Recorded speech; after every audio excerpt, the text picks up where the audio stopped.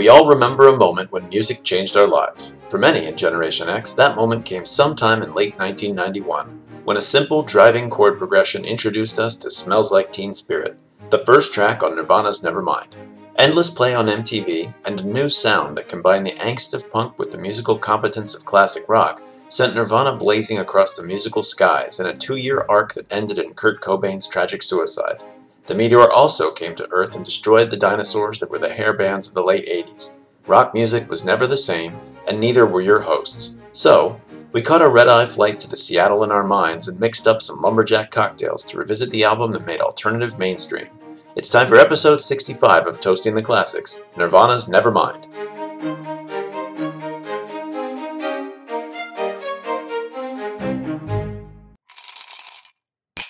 Welcome to Toasting the Classics. This is the podcast where we take something people call a classic, talk about it, and decide if it's still a classic. And while we're doing so, we drink something that's inspired by the classic. What are we doing this week? Or this is your pick. This is Nirvana Nevermind. So Nirvana's Nevermind premiered in late 1991, my senior year of high school. See, this is the kind of thing where there's only a couple years difference between us, but this is the kind of thing where it's kind of a big difference. Because this was right when I got to high school, like I was a freshman, and this was a big deal. This kind of determined what music was going to be like for me all through high school. This is pretty much what we listened to. And the same here. I mean, for me, it was college. Unfairly, maybe, but this particular album is like an icon. It has a myth behind it. It's considered like the start of the grunge movement. It wasn't. There are other bands and other. So it's the first one that crossed over, right? It had 5 number one hits. What would those be? That obviously Smells Like Teen Spirit.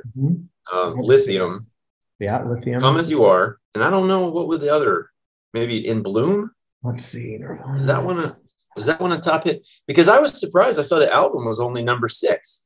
How was that possible? I think Plane was another one. On a Plane. On a Plane? Really? I don't realize that one. Lithium, Come As You Are, Smells Like Teen Spirit. Something in the Way. I don't know if they got up to number 1. Smells Like Teen Spirit, Come As You Are. Definitely. Oh, okay. Okay, not number 1. You mean just Billboard? Maybe top 10 or something. Okay. But I mean, as I was listening to the album, I'm like, oh yeah, that's a radio. That's a radio hit. That's a radio hit. That's a radio hit. Just on and on and on. They're releasing them as singles, for the radio for like the next year. It was kind of funny. It was like in June 1992. This one, I'm like, the album had been out for almost a year. But anyway, so it's considered kind of the first grunge album because it crossed over. So it's the first one that really exposed it. It kind of set the scene for this Seattle sound that people then attribute to grunge. It's because of them, a lot of acts became mainstream, like Alice in Chains, Soundgarden. Pearl Jam also kind of crossed over. But let's just take when it came out. So 1991, here are some other albums that came out in 1991. And we talked about this when we talked about The Chronic. You've got Nirvana, you've got U2's Achtung Baby. Yeah, that was a good album. I had that. That was Use Your Illusion 1. Yeah, also a good album. You've got Temple of the Dog came out. You've got Metallica's Black Album came out. You've got Pearl Jam's 10. You've got Soundgarden's Bad Motorfinger. You've got Red Hot Chili Peppers' Blood Sugar Sex Magic. Yeah, definitely. I mean, just on and on. I mean, what a year for... That was the other one that hit me the way this did. The first time I ever heard the song Under the Bridge, the first time I heard that song, I stopped what I was doing and I was like, that is awesome. I was like, I need to listen. I need to buy that album and listen to that over and over again. I was at a party. I remember the first time I heard it like it was yesterday. It was the exact same thing with this one. I remember where I was and what I was doing when I first heard it. And it made a huge, huge impact on me right away. It was December of 91, the first time I heard it. I remember what I was doing and where I was and stuff. So, yeah.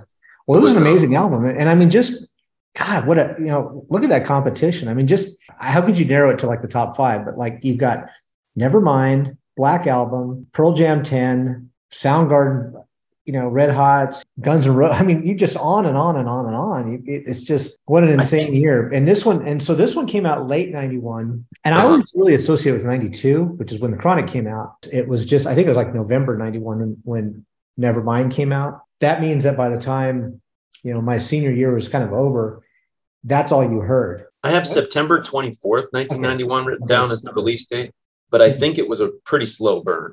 I Yeah, it don't think was. I don't think it hit everybody right away. So it came out, and then all of a sudden, like at the start of the year, it got MTV. This is back in the days that if there's anybody younger than like 35 listening, you would understand this. But MTV used to be really influential when it came to pop culture. Kind of, they could make or break bands just by what they would choose to play, and they played the hell out of "Smells Like Teen Spirit." And the first time I saw it, I was like, "Holy cow, what is this?" And then it just took off like a rocket in '92. And it never stopped. It was just one hit after another, after another, after another. And then they kept going. In utero. I think 2 years later, he died in '97 or '94. 94. 94. So I think In Utero must have come out in like 92, 93. Yeah, I think I want to say I was it 10th grade or 11th grade? But it was one of those. It was either 92 or 93, and then he died in April of 94. Right. So it had been out for a little while, but I think it was still big in the charts when he died. I think it was still current and like still going forward. So for sure. Again, I remember when that happened. I remember where I was when I found out that happened. That he quote unquote killed himself. Is this like a Jeffrey Epstein thing? Or? I don't know. There's a conspiracy theory that says what's her name actually had something. Courtney Love killed him. Yeah, total conspiracy theory. People, I'm not saying I'm not wearing a tinfoil hat. Dave's going to attest to that. No, and there's actually a documentary. I think it's called "Soaked in Bleach" about the whole thing. You can go out and watch it and decide for yourself. It's a really interesting documentary. I think more than anything, it proves that they had a very rocky relationship. I imagine so. They were both doing a lot of heroin. Yeah, pretty much everybody knows she was a complete mess. If you read Kurt Cobain's sort of background, you realize that, man, he had a really, really broken background that he came from. So it makes sense. The lyrics and the songs that he would sing, the things that he would try to illuminate in his life, it really does make sense. The sense of loss and kind of self-loathing and stuff like that. It's funny talking about the Courtney Love thing. I hadn't thought of this before while I was reading about Nirvana, but it's very similar to the Sex Pistols and like what happened with Sid and Nancy. Yeah, because it's that band changed music like completely over the course of like a couple of months, completely changed where rock music was going to be for quite some time. Yeah. And they had this just meteoric thing, and then the guy was dead like almost before you knew it. It's almost like, I'm sure that Kurt Cobain knew that story and was well aware of all that. That would have been a big part. So it's almost like people live out, the stories that they've heard before. It's almost like he was living out the Sid and Nancy thing in a way, like finding some chick to do heroin with and then killing himself. And like, I don't know. That's odd. I never put those two together, but you're absolutely right. The Sid and Nancy, strange. I don't know. His going out was really, that took all of us by surprise, because it took me by surprise, but there was top of the world, They were on top of the world, and I was very excited. I'd just gotten In Utero was a big deal. I was listening to it all the time, and I was literally thinking like, this is great. I'm going to have this band to listen to for like a long time. Yeah. And there was a weird sense that something impendingly bad was going to happen at the time, because I remember Eddie Vedder disappeared for like 4 or 5 days or something, and everybody figured he had killed himself. Everybody was I vaguely remember that. Was that like in Europe or something? Or something like that. It was Germany, like in Europe, and it was not long before Kurt Cobain killed himself. Yeah. And I remember sort of feeling like those two stories were wrapped up into one thing. And I was like, for some reason, I was like, this movement is going to have some big tragic thing happen. And then when Kurt Cobain killed himself, it was like, I almost felt like that's the thing that I was kind of waiting, because this happens in rock, like, what are the other famous, I guess Jimi Hendrix died not really right after he was famous. It was a while later, right? Yeah. And he was only about 25, I think. He was young. I think he's 27. I think 27 is the age where these guys die. Also from Seattle, weirdly enough. Yeah, he was from Seattle. That's right. Which is a strange place to be. I was listening to like at a bar one time, and they had like, they have like a commercial version of Pandora for bars, and so they were playing. I think they were playing the channel's called Lithium, or maybe it was like XM. Yeah. There's an XM. Yeah, Lithium, the XM radio station. The alternative rock is called Lithium. Yeah. So Lithium was the channel they had on, and I remember listening, and it was like Nirvana played, and then it was like Soundgarden, and then Alice in Chains, and then like Stone Temple Pilots, Smashing Pumpkins, and I was like, I cannot go see any of those 5 bands in concert, the original bands in concert, because you had Kurt Cobain, you had Bruce Staley from Alice in Chains, OD. True. You had Chris Cornell from Soundgarden. You Yeah. had Weiland, yeah, from STP, and then you had I think the guitarist or the bassist from Smashing Pumpkins, OD'd. I didn't know that. Is that Yeah, true? just it was just one on and on and on, and I think it was. Let's make sure before I. It's possible. I don't think it happened back then, or at least maybe it did. But I know the guy from Blind Melon. Remember that band? Yeah, that It was one. right around this same sort of like alternative music vibe, Was a different kind Smashing of music. Pumpkins drummer. All these great '90s bands, they just could not lay off the smack, and heroin was a big part of it because I think Bruce Staley from Alice in Chains also, The guy from and the Foo Fighters just died. yeah, he died too.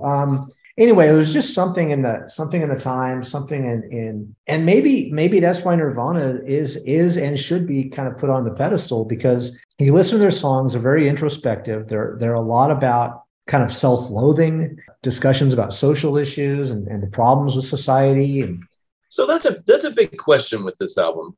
uh-huh. Do you think the lyrics have a lot of meaning, or do they just fit the? Did they just scan with the song, and he's kind of like making up almost gibberish, or is there? I remember at the time listening to especially the lyrics to "Smells Like Teen Spirit" Mhm. and trying to like transcribe them and figure out what he was saying, and then trying to ascribe meaning to it. And I felt like I did. I felt like I got what he was saying. But then I've heard some things later, like Dave Grohl was saying that they would sit down to record, and 10 minutes before they recorded the song, Kurt Cobain would be scribbling out lyrics on this. And I'm like, I don't know how deeply thought through those lyrics are, if that's the way you do it. But maybe he was like a poetic genius and he really was writing great poetry 10 minutes before the song was recorded. But I don't know. I mean, what I got from a little amount of research I do, which is all Wikipedia based, was that it's a starting point. he was filling in lyrics, like during a recording session, he would kind of finish a song lyrics up. But I think the crux of the song, like the main part of it, came from like his poetry. And I can't remember which song it was, but I think it might have been Lithium, maybe, where it's pieces of different poems that he wrote, and he would put the lines together. Yeah, so maybe what's happening is that that he wrote the lyrics with a lot of thought beforehand as a poem, and then what the last minute thing is fitting it to the song. Yeah, I think that so kind of makes sense, or making it rhyme or something like that. I may be falling for a trick here, but the lyrics are good. They're cool language. Like they sound like poetry to me. I mean, yeah, me too. There's a great sound to them. They fit the song really well. They're strangely. Well, I was just listening. There was the grateful vacuum of affluence. Mm-hmm. There's like that the one there. I was just listening to the album before we recorded while I was walking to go get groceries, and I was listening to those lyrics, and I was thinking, those are good lyrics. Like I'm pretty sure that's what he probably sat around writing the poetry at different times and then turned it into a song later. Well, I mean, apparently, he'd been kind of songwriting or doing poetry for years, and sort of in the outskirts of the music industry for a while. I know Pauly was supposedly about a case where a girl was kidnapped and like raped and held for ransom. Oh, wow. And like I didn't realize there was actually a dark story behind that. That was just a weird. In the song, Pauly wants a cracker. I think I should get off her first. She wants a glass of water to put out the blowtorch. So in the real life case, I guess this girl befriended her kidnapper and finally kind of convinced him to let her go. And that's how they ended up finding them and stuff. But that's about like something that really happened, I think. The rest of them, I think, I don't know. I mean, they tend to have they're a bit like Joy Division lyrics. Mm-hmm. They're sort of they have a feel to them. They set up like put forward an emotional picture rather than really any kind of story. That one's got kind of a story to it. The one that's become really popular years and years later, Something in the Way. Mm-hmm. That one has kind of a little story to it. I remember really liking that one. And just recently, like in the last couple of years, hearing it played in places, and I was like, "Oh, other people like that song too. That's weird." Like, what's the story? Batman movie? What's that? What's the story behind that one? The story, I don't know. It's just like it's a picture of a story of somebody living under a bridge, and like it just kind of paints a picture of an actual narrative a little bit more so than I don't mean a story behind the lyrics, like how he wrote the song. I do know the story of how they got Smells Like Teen Spirit, though. Did you come across that? The title? No. It was so they had like kind of a scene in Seattle, and they hung out with a lot of Riot Girl bands, and one of the lead singers for Bikini Kill, Kathleen Hanna, just wrote on the wall, Kurt smells like Teen Spirit, like just teasing him. He didn't even know it was a deodorant. He just thought it was some kind of a political statement. So he wrote it into his poetry and ended up using it as a song title. That's funny. So apparently he had a really bad breakup with one of the girls in that scene. And I'm having trouble remembering what her name was or what band she was from. It wasn't Bikini Kill. It was somebody else. I looked her up. She was cute, but yeah, I know which one you're talking about. Yeah, apparently he wrote a lot of his stuff was about her. yeah, apparently. Hey, should we do a drink? Yeah, we that's something that we do. That sets us apart from all the other billions of podcasts out there. That's why we're so famous. So I'm gonna mix my drink while we talk. So talk me through what I'm putting into this. This is the Lumberjack, right? I'll just say, look, ladies and gentlemen, we looked for something that would make sense. That goes with Seattle. Automatically we went to Olympia beer. Apparently that's hard to get everywhere in the Northwest, right? Yeah, you can't really get that anywhere but Tacoma. So we settled on something that we found called the Lumberjack cocktail. It's a concoction that mixes apple cider, bourbon, lemon juice, and maple syrup. All right, so we got cider. Let's see. Add bourbon, so 2 ounces of bourbon. How much bourbon to cider? What's the ratio? Too bad we don't have a YouTube channel. Watch you make cocktails. I know. People would be turning it right now. All right. Well, I'm going to make 3 ounces of bourbon because that's how much bourbon I have. So if I'm doing my math correctly, that should be 6 ounces of cider. Oh, that tastes pretty good. I'm not doing it with as much with as much flair as you are, but I just mix it all together. I'm sure yours is just fine. It smells good. Starting to smell good anyway. Did you use real maple syrup or Mrs. Butterworth? I used what we had, yeah. Not real maple syrup. Draining it into a very, very, very tall glass. Wow. Yeah, that's really good. The Lumberjack cocktail. Lumberjack cocktail. All right. Yeah. I don't know if Cobain would have approved, but Probably not. I was trying to think of what he would have drank, but I don't know. I guarantee they drank a lot, but I don't know what it would have been. Maybe. I'm thinking beers. They were kind of like working class guys, and yeah, I guess so. Probably just Olympia beers or something like that. Yeah, I can't remember if I ever had Olympia beer. It just tastes like cheap beer. Yeah, so I think it's just kind of like a Pabst or something like that. Yeah, it's not the best stuff in the world. So, all right, got our drinks. All right, got our drinks. That's a necessary part of this equation here. I'm not saying that you have to drink to get through this podcast, but it helps. Yeah, those of you at home listening do not have to drink if you don't want to. So let me go down that list again. So that was, if you want to make this cocktail, it's 2 ounces of bourbon. It's going to be 4 ounces of apple cider, 2 teaspoons of lemon juice, and then 2 teaspoons of maple syrup. Shake it to wake it, and you're good to go. I'm enjoying it. I mostly just taste cider. And maybe I put too much cider in. But. I don't taste any maple syrup. So listening to this album, when was the last time you listened to this album, do you think? Before just now. before getting ready for the show, yeah. You know what's funny is my daughter, my 15-year-old, is really into Nirvana. Huh. Okay. She has this in vinyl. Ooh, neat. I actually listen to this quite a bit. I mean, I listen to, I guess, the mainstays. So like Lithium and Smells Like Teen Spirit. I listen to especially Come As You Are. Mm-hmm. I hadn't listened to a lot of the others. On a Plane, Breed, Polly, Drain You, Stay Away. I hadn't really listened to any of those until I re-listened to the whole album, which is sort of saying something, but because they're all great songs. But I did listen to this quite a bit. It still gets a lot of airplay too. For what airplay is worth these days, I actually just don't ever listen to the radio. If I'm in a rental car or something and I can't get my Bluetooth to work, I might listen to the radio. That's literally almost the only time I would, which I kind of miss having someone else decide what I listen to every now and then. There's a feeling like when something wait. Aren't you married? That's a Nice. joke. But Well, that's deciding what I do and what I eat, where I go and what I where you say. go. And, Not so much what I listen to. I'm free in that one small aspect of my life. So you said that this one hit you pretty hard the way it did for me, right? Like hearing Smells Like Teen Spirit was a big deal. So I think that some of that had to do with, like, I was reading about the influences on this album and on Nirvana in general. And a lot of it really is a lot like it. It's like the Pixies, for instance. Mhm. This sounds a lot like the Pixies. This is very much inspired by the Pixies. Sadly, I was not aware of the Pixies, when I was 14. I think I'd heard of the band, but I did not listen to the Pixies. And I wish I had, because years later, that ended up being like one of my favorite bands. I went to go see them when they were in Phoenix one time. Do you remember how big a thing Seattle was? This is a city that I hadn't heard crap about pretty much my entire life up to that point. And then all of a sudden, ooh, Seattle, you got to go to Seattle, the Seattle sound, the Seattle scene, blah, blah, blah. Everybody's wearing plaid.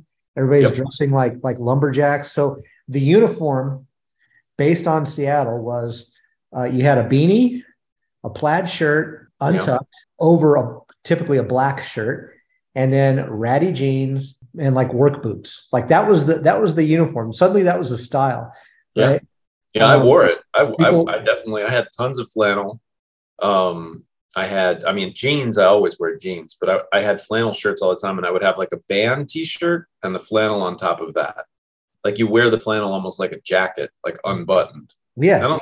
I guess you'd still see people do that, but that was definitely the thing in the 90s. That's one of the only times in my life where I actually got into dressing like in a way that was current with the times. And, Well, what was funny about it was just like a lazy way to dress. Dressing. Thus why I adopted. Yeah, that's why I was so good at it too. What's funny is like the hairband era, and another great thing about this album is it is considered the thing that kind of by itself killed the hairband, which is great. If you ask me. Before this, you had to wear a denim jacket with a band logo on the back. Like he'd have like an Iron Maiden patch, like a big Iron Maiden patch would be on the back. Right. You'd have to wear like sort of skinny jeans. Yeah, it was a whole look. Girls would put so much Aquanet in their hair and make it stand up. And it's funny because Metallica obviously survived. Yeah, the onslaught of Nirvana. Guns N' Roses survived. Metallica, to me, and I don't think this is fair. I think I ended up liking them years later, but they seemed almost kind of country to me or something. Metallica? And I didn't like them.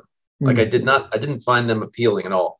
It might have been like a generational thing. It might have just been that there was a group of guys who were like 10 years older than me that loved metal. And that just wasn't me. Like I just wasn't into that. This was like my thing for my generation, was a slightly different take on it. For some reason, I never really felt like Guns N' Roses fit in either category. They were kind of metal, but they were also kind of punk. And they were musically really good. Like Metallica and Guns N' Roses had a different sound than like the other hair bands. So like Motley Crue or maybe Whitesnake or Great White, like those could be considered the hair bands, right? And they sing about stupid stuff by comparison. Right?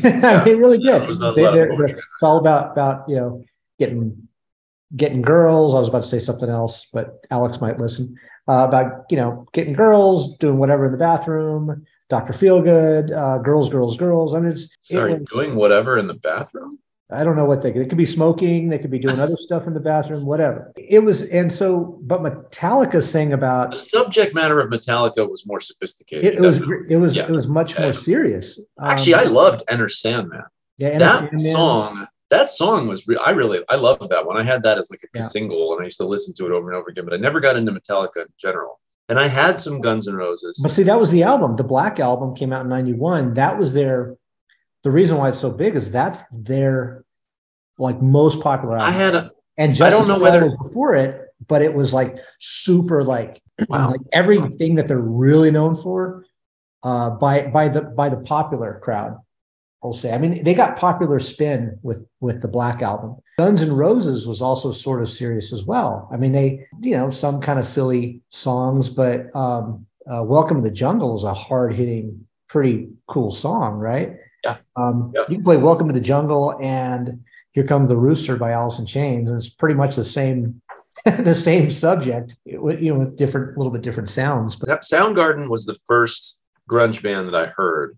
I heard them a little bit, but I remember hearing "Break My Rusty Cage" like a year or two like before or maybe its time is kind of what's the phenomenon where things kind of contract and dilate depending on your own perceptions. But these periods of like maybe 3 or 4 months feel like they were a couple of years because I was 14 and life was changing. Really, you're changing so fast, you're growing so fast, and changing so fast at that age. And I remember just having like a whole new crop of friends when I got to high school, and everything was definitely moving fast. But anyway, Soundgarden I was aware of. That was the first Seattle band. I don't even know if I knew they were a Seattle band. And, they ended up being really good. I didn't really get into Soundgarden that much, but Chris Cornell is the best singer of the crop.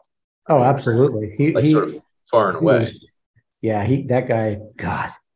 Have you ever heard, there's this YouTube channel where they'll isolate a singer and they'll say like Chris Cornell without the band singing Black Hole Sun or something.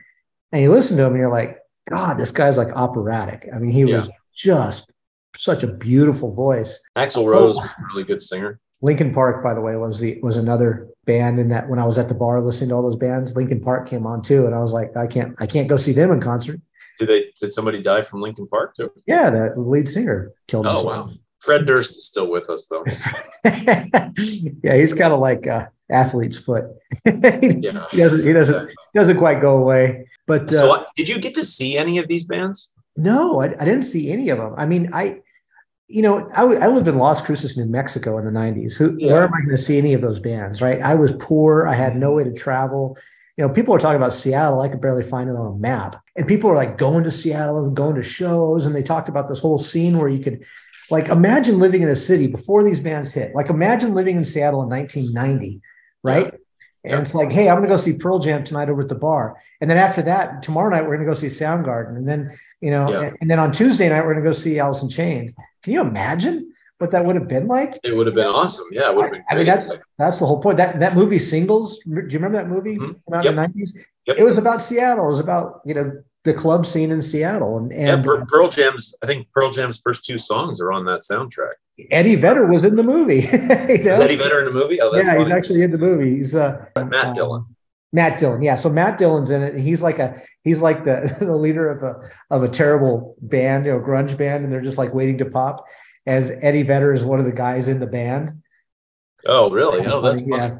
I'm not sure I ever actually watched that movie from start to finish. I've seen bits of it. It's not. I had the soundtrack. The soundtrack is great. Soundtrack's great. It's not really the best, but it does. I think Cameron Crowe wrote it, and it sort of captures what was going on at the time. I mean, that's how much in the zeitgeist Seattle was. When was the last time you saw it? Other than that one, the last movie even set in Seattle. Maybe leaving. Oh, I don't know. Even more so. What was the last big scene anywhere in America? Like, what was the last time that there was a big music scene or something? Yeah, like that? You're right. I hadn't put it in that perspective. That's such a good point, because you had like Detroit Motown, right? You had Chicago. You had like Memphis blues, New Orleans jazz, jazz. Through the 20th century, there's all these scenes that pop up. You got, and then you've got like punk in New York in the 70s. And they're associated with it. So Seattle would be grunge, I guess. Yeah, that's a great point. I guess it kind of, but you don't really talk about it that much. I mean, Seattle is so far away from everything else in the world. Yeah, really Pacific Northwest, it is kind of a place unto itself up there that you really have to travel. If you want to, I mean, you have to want to go there. Not like you're passing. It's not like you're passing through it. Like, no, it's not on the way to anything else. Yeah, it's not really on the way. It is a destination. So, like, you have to cross. No matter how you're getting there by land, you have to cross about 500 miles of nothing. Right? Yeah, for sure. Like when you drive up from San Francisco, there's no city until you get to Portland, and that's like 1,000 miles. That's a long way. It's a long haul. I've done that. And I've driven it. It's beautiful up there. It's really, really beautiful part of the country, but there's not much there in terms. There's only so many times you can see trees. Coming from the east, you got to cross eastern Washington, which is just pretty much just like New Mexico with even less people. It seems like. But even now, like. Antifa still riots like every night in the city. They're still like burning cars and stuff like that. Everybody else in the world just sort of stopped doing that. like a Yeah. year and a half ago. Yeah, I have to say, I saw there's a guy. I don't know when I started following him on Twitter, but he's like he's kind of mean spirited, like making fun of various social justice warrior type people. But occasionally it's kind of funny. But anyway, he always posts this material about New York and like all the terrible things going on in New York. I'm like, I live in New York. What are you talking? When is this from? This is not what New York looks like. Like abandoned cars all over the streets. Stuff. I'm like, it looks like it always did. That's not. It might have been intensely bad, like when all the riots were going on, maybe. I really don't know because I wasn't here. Seattle had that when I visited. It was, it had a lot of. Have you been there recently? A lot of drug issues. When did I go? Probably. Oh man, I don't know, 5, 6, 7 years ago, something like that. Oh, okay. So not like within the last couple of years, but it was, there were people mainlining under streetlights on the sidewalk, when I was up there, and there were, homeless people all over the place. And the reason I went there was for my book, Bucket List Bars. Oh, cool. Because the bar that Jimi Hendrix, like I think first performed at, and I believe Alice in Chains first performed there, Nirvana performed there. It's called the Central Saloon down in the downtown Seattle area. It's been there since the 1800s. So for us, that was kind of a cool bar that we wanted to go to. Yeah, that's cool. I like that. All the famous ones here are gone. All the CBGB type bars are all gone. I know. I never got to see Nirvana live. I would have maybe gotten to go like the next year because I think they were at Lollapalooza and they were supposed to be at the next one, but he was dead before that ended up happening. Right. But I remember my friend had just moved from LA to DC in 9th grade. He had just moved there. And his sister, like her big claim to fame for me was that she had seen Nirvana in LA before they moved. Like when they had Bleached out, like before Smells Like Teen Spirit, stuff like that. So I always thought, oh, she's like this music guru. And I remember I asked her, I was like, what's the next really big band going to be like? You're really in charge of things. You're really on top of things. And she was like, okay, I have a tip for you. There's this band, Stereo MCs. They're going to be I am the high step of word. Yeah. No, that's Aini Kamosi. It's similar. It's similar to that. I can't remember. They had a couple of singles that were popular for a little bit, but I actually can't remember what. Oh, it's connected. Better get yourself connected. Right. Yes, that's it. That's it. Yeah. If your mind's neglected. Yeah. Stumble, you might. I thought you were going to say, all right, there's this band coming up. They're called the Presidents of the United States of America. Oh, my God. The most profound. I think they were from Seattle. I think. I'm going to look that up. Maybe. I worked at a record store when they were really big, Tower Records in DC. And all the people I worked with were like in these bands that were struggling to make it. And they were so mad about the presidents of the United States of America. They were like, these guys are terrible. Like, why are they? They were formed in Seattle in 1993. Oh, wow. Okay. They had some catchy tunes, weirdly enough. So you got Nirvana on one end of the spectrum, and then you got the presidents of the United States of America with Lump on the other side of the spectrum, both from the same city. Check this one out. I don't know if this ever got to be a lawsuit or anything, but apparently a lot of people think that the Boston song More Than a Feeling sounds just like Smells Like Teen Spirit. Let me cue up this part of it. It's right as it goes into the chorus, okay? Do you know this song that I'm talking about? I mean, yeah, absolutely. I love that song. Sorry, everybody. Yeah, right. Good idea.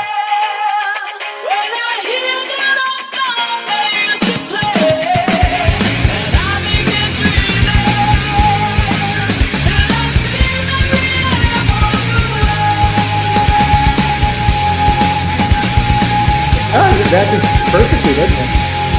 Yeah, pretty good. Yeah, I can see that. When did that song come out? I think it's actually early 80s, right? That's got to be. Look at that hair. 1976. 1976. Okay, yeah, I was thinking 70s, but it felt a little later than that. Green Day's, was it American Idiot or something? Basically, that whole album sounds like other stuff, Yeah, sure. So, I mean, that was it. That was a good band, and they were not from Seattle, but I sort of lumped them in a little bit. They're the Bay Area. Yeah. Well, it's in the area, yeah, but I kind of lumped them into the grunge thing. They were a little more classic punk. Yeah, they're kind of with their look and stuff like Nirvana would not have had a mohawk. Nobody in Nirvana would have had a mohawk, whereas like one of the guys in Green Day did. The Bay Area is funny too because actually Metallica's from the Bay Area. One of my favorite bands, Faith No More, is from the Bay Area. Oh, I remember them. I like them a lot.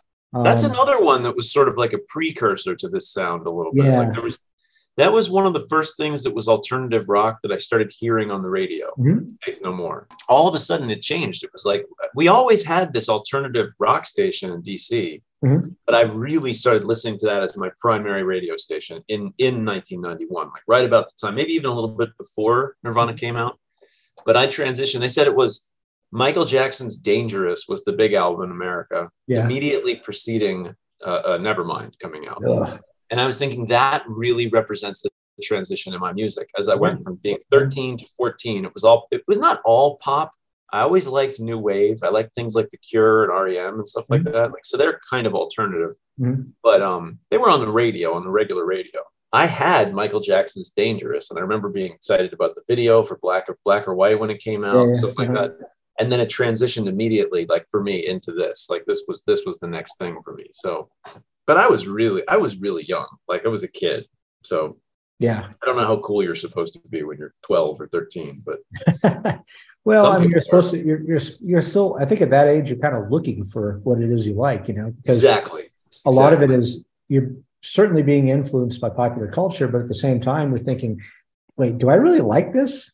Everybody says I should be listening to this, but I don't really like it that much. I mean, with me, we had like 2 rock stations in this little town, and was there a university radio station? There was, and that's what I was getting to. Yeah, KRUX.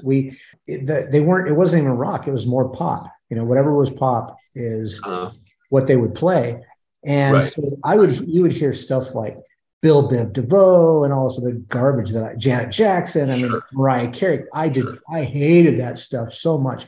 And I knew I hated it. I just could not bear to listen. I did like Bill Biv DeVoe. I have to admit, I had that album. But every now and then, like REM would come on, and this is back like before, like Losing My Religion, which is a terrible song. But some of the older REM stuff, it's horrible. It's just overplayed. That's why I don't. It's overplayed. It is overplayed. I can't stand to hear it because I heard it about 1,000 times, in the 90s. And every now and then a good song would come on. I'd be like, oh yeah, turn it up. I'd listen to that. And then the other junk would come on. I'd turn it down. That feeling of having a good song come up on the radio and being like, oh, this is my song. Like, stop what you're doing. Like, listen to this. That's just kids.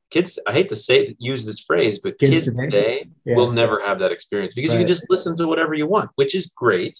But that feeling of like hearing your jam and like stopping what you're doing to get that song, I used to tape things off the radio. I had my tape recorder ready to go, and I was playing the songs on the tape deck, and I would hit record when a good one came on. I remember being so desperate. I didn't have Bon Jovi's Slippery When Wet yet. I didn't have the setup like a box, like tape deck yet. So I had like one of those, office tape recorders. And I remember just holding it next to the radio on my clock radio, trying to record Bon Jovi for myself. Dude, I've been there. Absolutely. I was going to say, we've talked a lot about the musical legacy of Nirvana in terms of, creating the grunge era, making alternative music mainstream. But what we haven't talked about is like the successor groups to Nirvana, which is, I don't know if you remember the Breeders. Yeah, remember them? Yep. That was, I think it's Kim Deal from the Pixies, right? I think so, yeah. Along with Chris Novoselic. Is it Chris Novoselic? I'm having a brain mix-up. Novoselic. I think it's Novoselic. But it's him from Nirvana. And then, obviously, the big one is the Foo Fighters. And for me, the Foo Fighters, I was so disappointed about losing Nirvana that I just wouldn't listen to the Foo Fighters. I was just like, this sucks. Like this, because it's different. It's very different. It's more like traditional rock and roll. Yeah. But in hindsight, the Foo Fighters are a really good band. And when I'm listening to this album now, I was walking around, I was like, Dave Grohl's drumming is like 50% of what I like so much about Nirvana. He's really good. It really drives, and it's very rock, like very like roots R&B, like rock style. You can hear the drums so much. I think I sort of sold him short. I just wasn't. He's actually a local guy. He's from Northern Virginia, where I grew up. He went to one of the high schools like nearby. That's right. He grew up in DC. That's right. I read that. Yeah, at least for part of his. I think he moved later, but he used to do this promo for the local radio station DC 101, where he would get on and he'd be like, I'm Dave Grohl from the Foo Fighters, and I swear to God, when I was a kid, I actually listened to DC 101. Like, That's funny. Pretty cool. And then at the Nats games, they play Times Like These. They play Times Like These. That's a good song. Every time the Nats win. So I have really good associations with that. And then they play Three Little Birds by Bob Marley when they lose, which is kind of a bummer.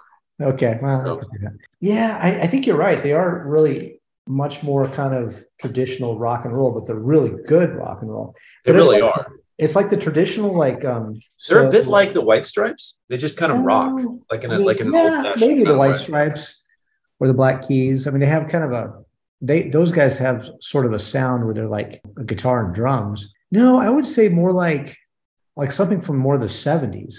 Not really an 80s band, but more like a 70s rock band. Like I'm trying to think of a good example of somebody like Jethro Tull or a little bit like Van Halen.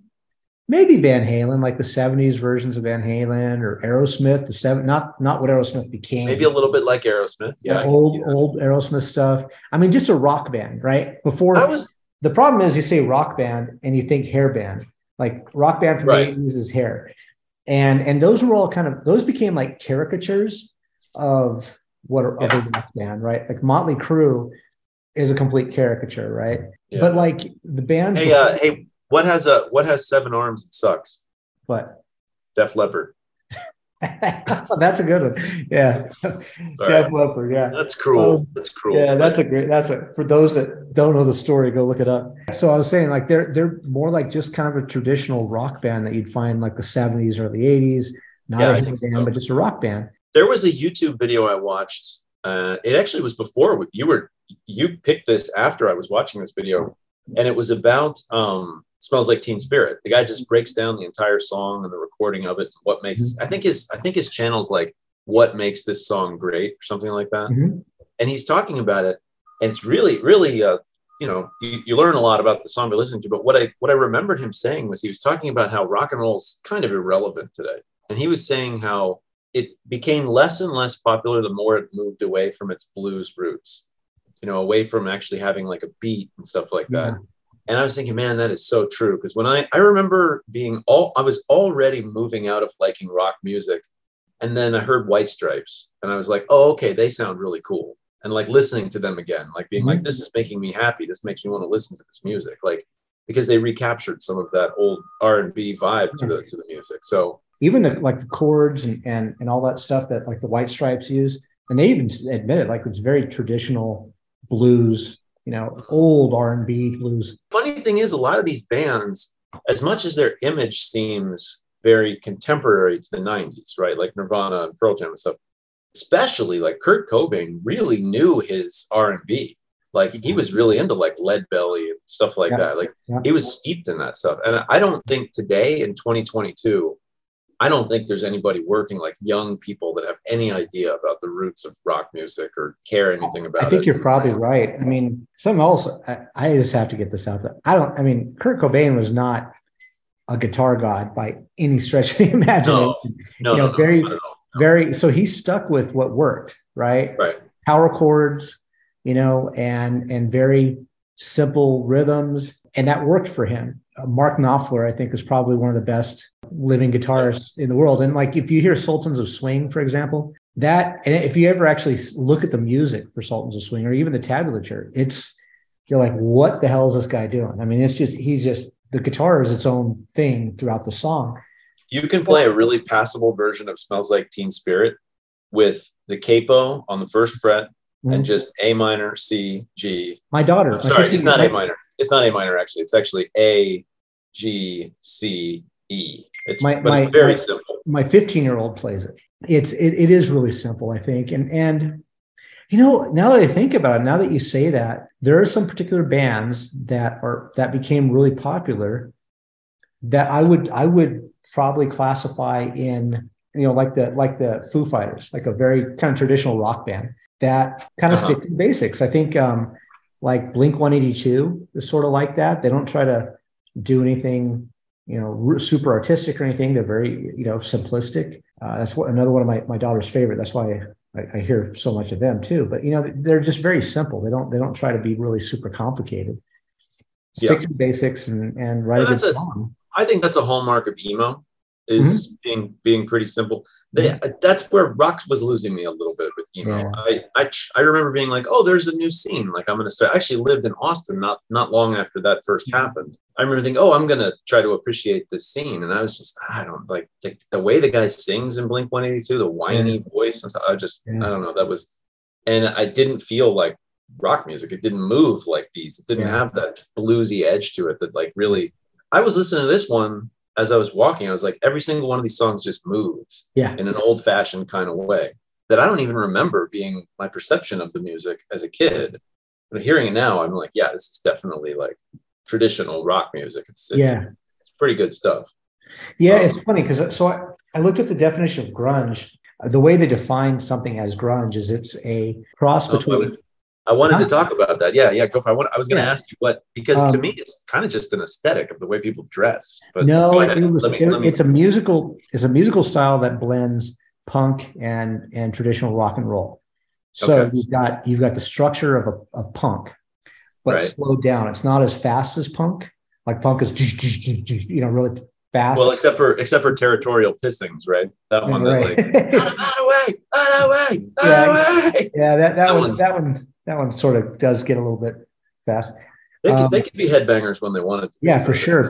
But so it kind of blends those two musical styles. And the other thing, and the thing that really separates it is the substance of the song. Mm-hmm. So the substance focuses on more angst, self-loathing, or maybe psychological problems, whatever issues they're having. They don't talk about love. They don't talk about girls. They don't talk about, they talk about drugs. They don't talk about how awesome they are. Yeah, they don't talk about how awesome they are. Yeah. Like Bad Company. That I can definitely. Bad Company in their song Bad Company from the album Bad Company does nothing but talk about themselves in the entire song. We're Bad Company. That's who we are. That one's kind of dark, though, at least. That's kind of the day I died. Versus Nirvana is like, mommy and daddy come home and they hate me, or they're not there, or whatever, Or a kid shooting himself in front of the school. Or a kid shoot. Yeah, I was just about to say Alive. There's a lot. Yeah, that's true. There's a lot of dark stuff. Yeah. The song Alive, Eddie Vedder wrote that about his stepfather, I think. His real father. That's right. He never knew. And his mom, when he was 13, his mom said, "Oh, by the way, your dad's dead. Sorry, you never knew him," and walked out. Yeah. And the whole song is about that. It's like, so this is something a hair band would never worry about, right? No, you would. So that to me is legitimate. That's every single one of these bands. That's a hallmark of Soundgarden, Stone Temple Pilots, Nirvana, Pearl Jam. They all have that in common. But I was thinking about the music of Nevermind and the music of 10. Mm-hmm. They don't sound the same to me. They don't really sound like the same style. No. Because, like I'm saying, these traditional like rock and roll rhythms to the songs, Pearl Jam's not doing that in most of their stuff. They're more like, they're drawn out like long. It's good. I like it in a lot of ways, but it's a different style of music. It doesn't really sound. Well, they have a better guitarist, I think.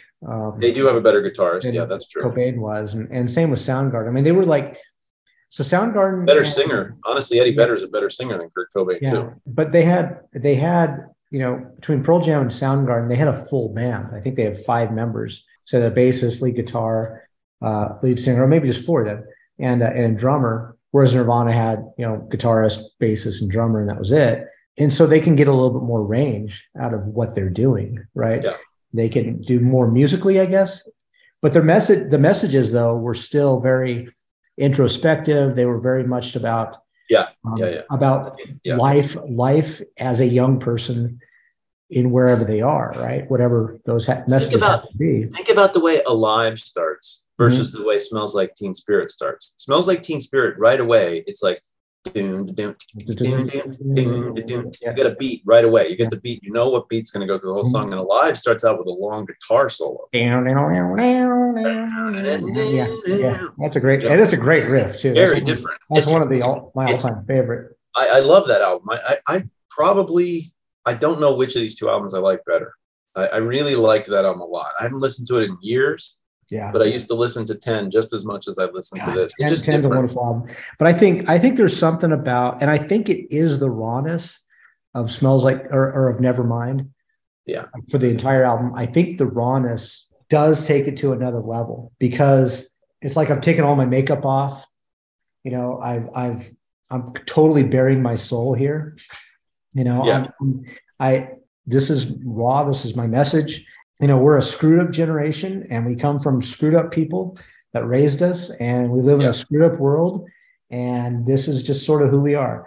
And we're not going to try to sugarcoat it. And I think that, and then also we're going to wear whatever we found on the floor in our room. That was part of it. To the stage, So, I mean, and in interviews or whatever. And like these two singers from Pearl Jam and Nirvana, both of those guys are like model good looking guys. They are, yeah. But the way they dressed was like, the floppy stringy hair, and he's got that grandma sweater on for the unplugged. The green one. I want to buy one of those. So it was like they knew they needed like a front man to the band. They needed like a good looking guy in the band, but it was like the opposite aesthetic for like how they dressed and how they acted and stuff like that. That's true. Well, I don't think that was the grunge. I don't think the looks hurt. Like if they looked like Meatloaf, I don't think they would have had the same success. Well, you know what? I think we're kind of we're starting to run a little bit long on time. There's tons to say about this, but did anything surprise you about this? This is a work that I know backwards and forwards. Yeah, I don't know if. I guess my biggest surprise. Sorry if I cut you off, but I have to say my biggest surprise is the role of Dave Grohl and the drums in this album, and when I listen to it, how much of what I like about it is the great drums and the great beats. That's something that's kind of new to me coming back to it now after all these years. Yeah. So I don't know if anything like that jumped out at you. Not really. I tried really hard to find a surprise. Here's another one. The title of the album, Nevermind. Mm-hmm. I actually always thought that came from Where Is My Mind, the Pixies song that Smells Like Teen Spirit kind of rips off a little bit. Mm-hmm. But it's not. It's from Nevermind the Bollocks, the Sex Pistols album. Yeah. Which again brings back that whole Sid and Nancy thing. So I think that's definitely on his mind. Anyway, go ahead. What you were going to say? No, I was just going to say, I didn't find a lot that was surprising. I mean, this is the first time I really kind of took a deep dive into their history, and the one that really stands out is Kurt Cobain. I found out about he had a really broken history. He had to live with like friends of the family because I think his dad went to jail or died or something like that, or maybe his mom went to jail. Anyway, he just had a really broken home. But the thing is, that wasn't surprising. This is the age of where my dad split when I was 3. And I got to be honest with you. I think I knew more people my age that I went to school with who had broken homes than I knew people that had normal homes that stayed together. It was just something about that generation, the generation before us, the baby boomers or whatever. They just, I don't know what it was. They were the first generation that could get divorced. Yeah. That had still gotten married. There was no stigma. And there was no stigma, but they had gotten married young the way people had traditionally gotten married, but they were suddenly allowed to get divorced. So they did get divorced. So, I really think people of our generation, maybe I just think a lot highly of us, but I went into getting married with a lot of thought. I really was a choice. Like I wanted to get married. I was ready to get married. I was going to make it work. I did not feel forced into it. I just think that's kind of what we're like. It seemed to me like all of my friends came from divorced families when I was growing up, but that may have been a selection. You did too, didn't you? Yeah, my parents were divorced, but it seems like that may have been a selection thing though. Like I may have sort of gravitated towards kids who had a little bit of maybe. I mean, I just know that most of my friends, that's kind of the household they came from. Yeah. But, it was super common. But I guess what I'm saying is that, so when I found out about his history, it wasn't a surprise, because I'm like, oh, okay, well, that sort of makes sense, first of all, with the lyrics and stuff that he's singing.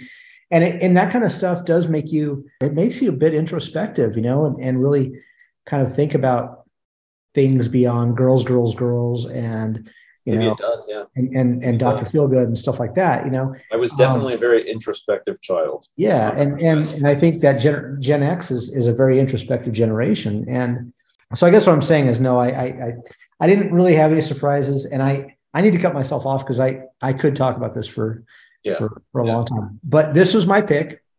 Tradition on the show is that you have to decide, since it's not your pick, you get to decide whether this thing is a classic. Steed is the pick. That's it. This is the classic, no question. Bing, bing, bing. Okay. This is an album that I loved that I still love when I listen to it. I had no problem listening to it. I enjoyed listening to it again. It's got huge historical impact. Yeah. This is 100% a classic. This is, if you were telling the story of rock and roll in the last 20 years of the 20th century, this is in your story. If it's not, you're missing something. Very cool. This is a big one.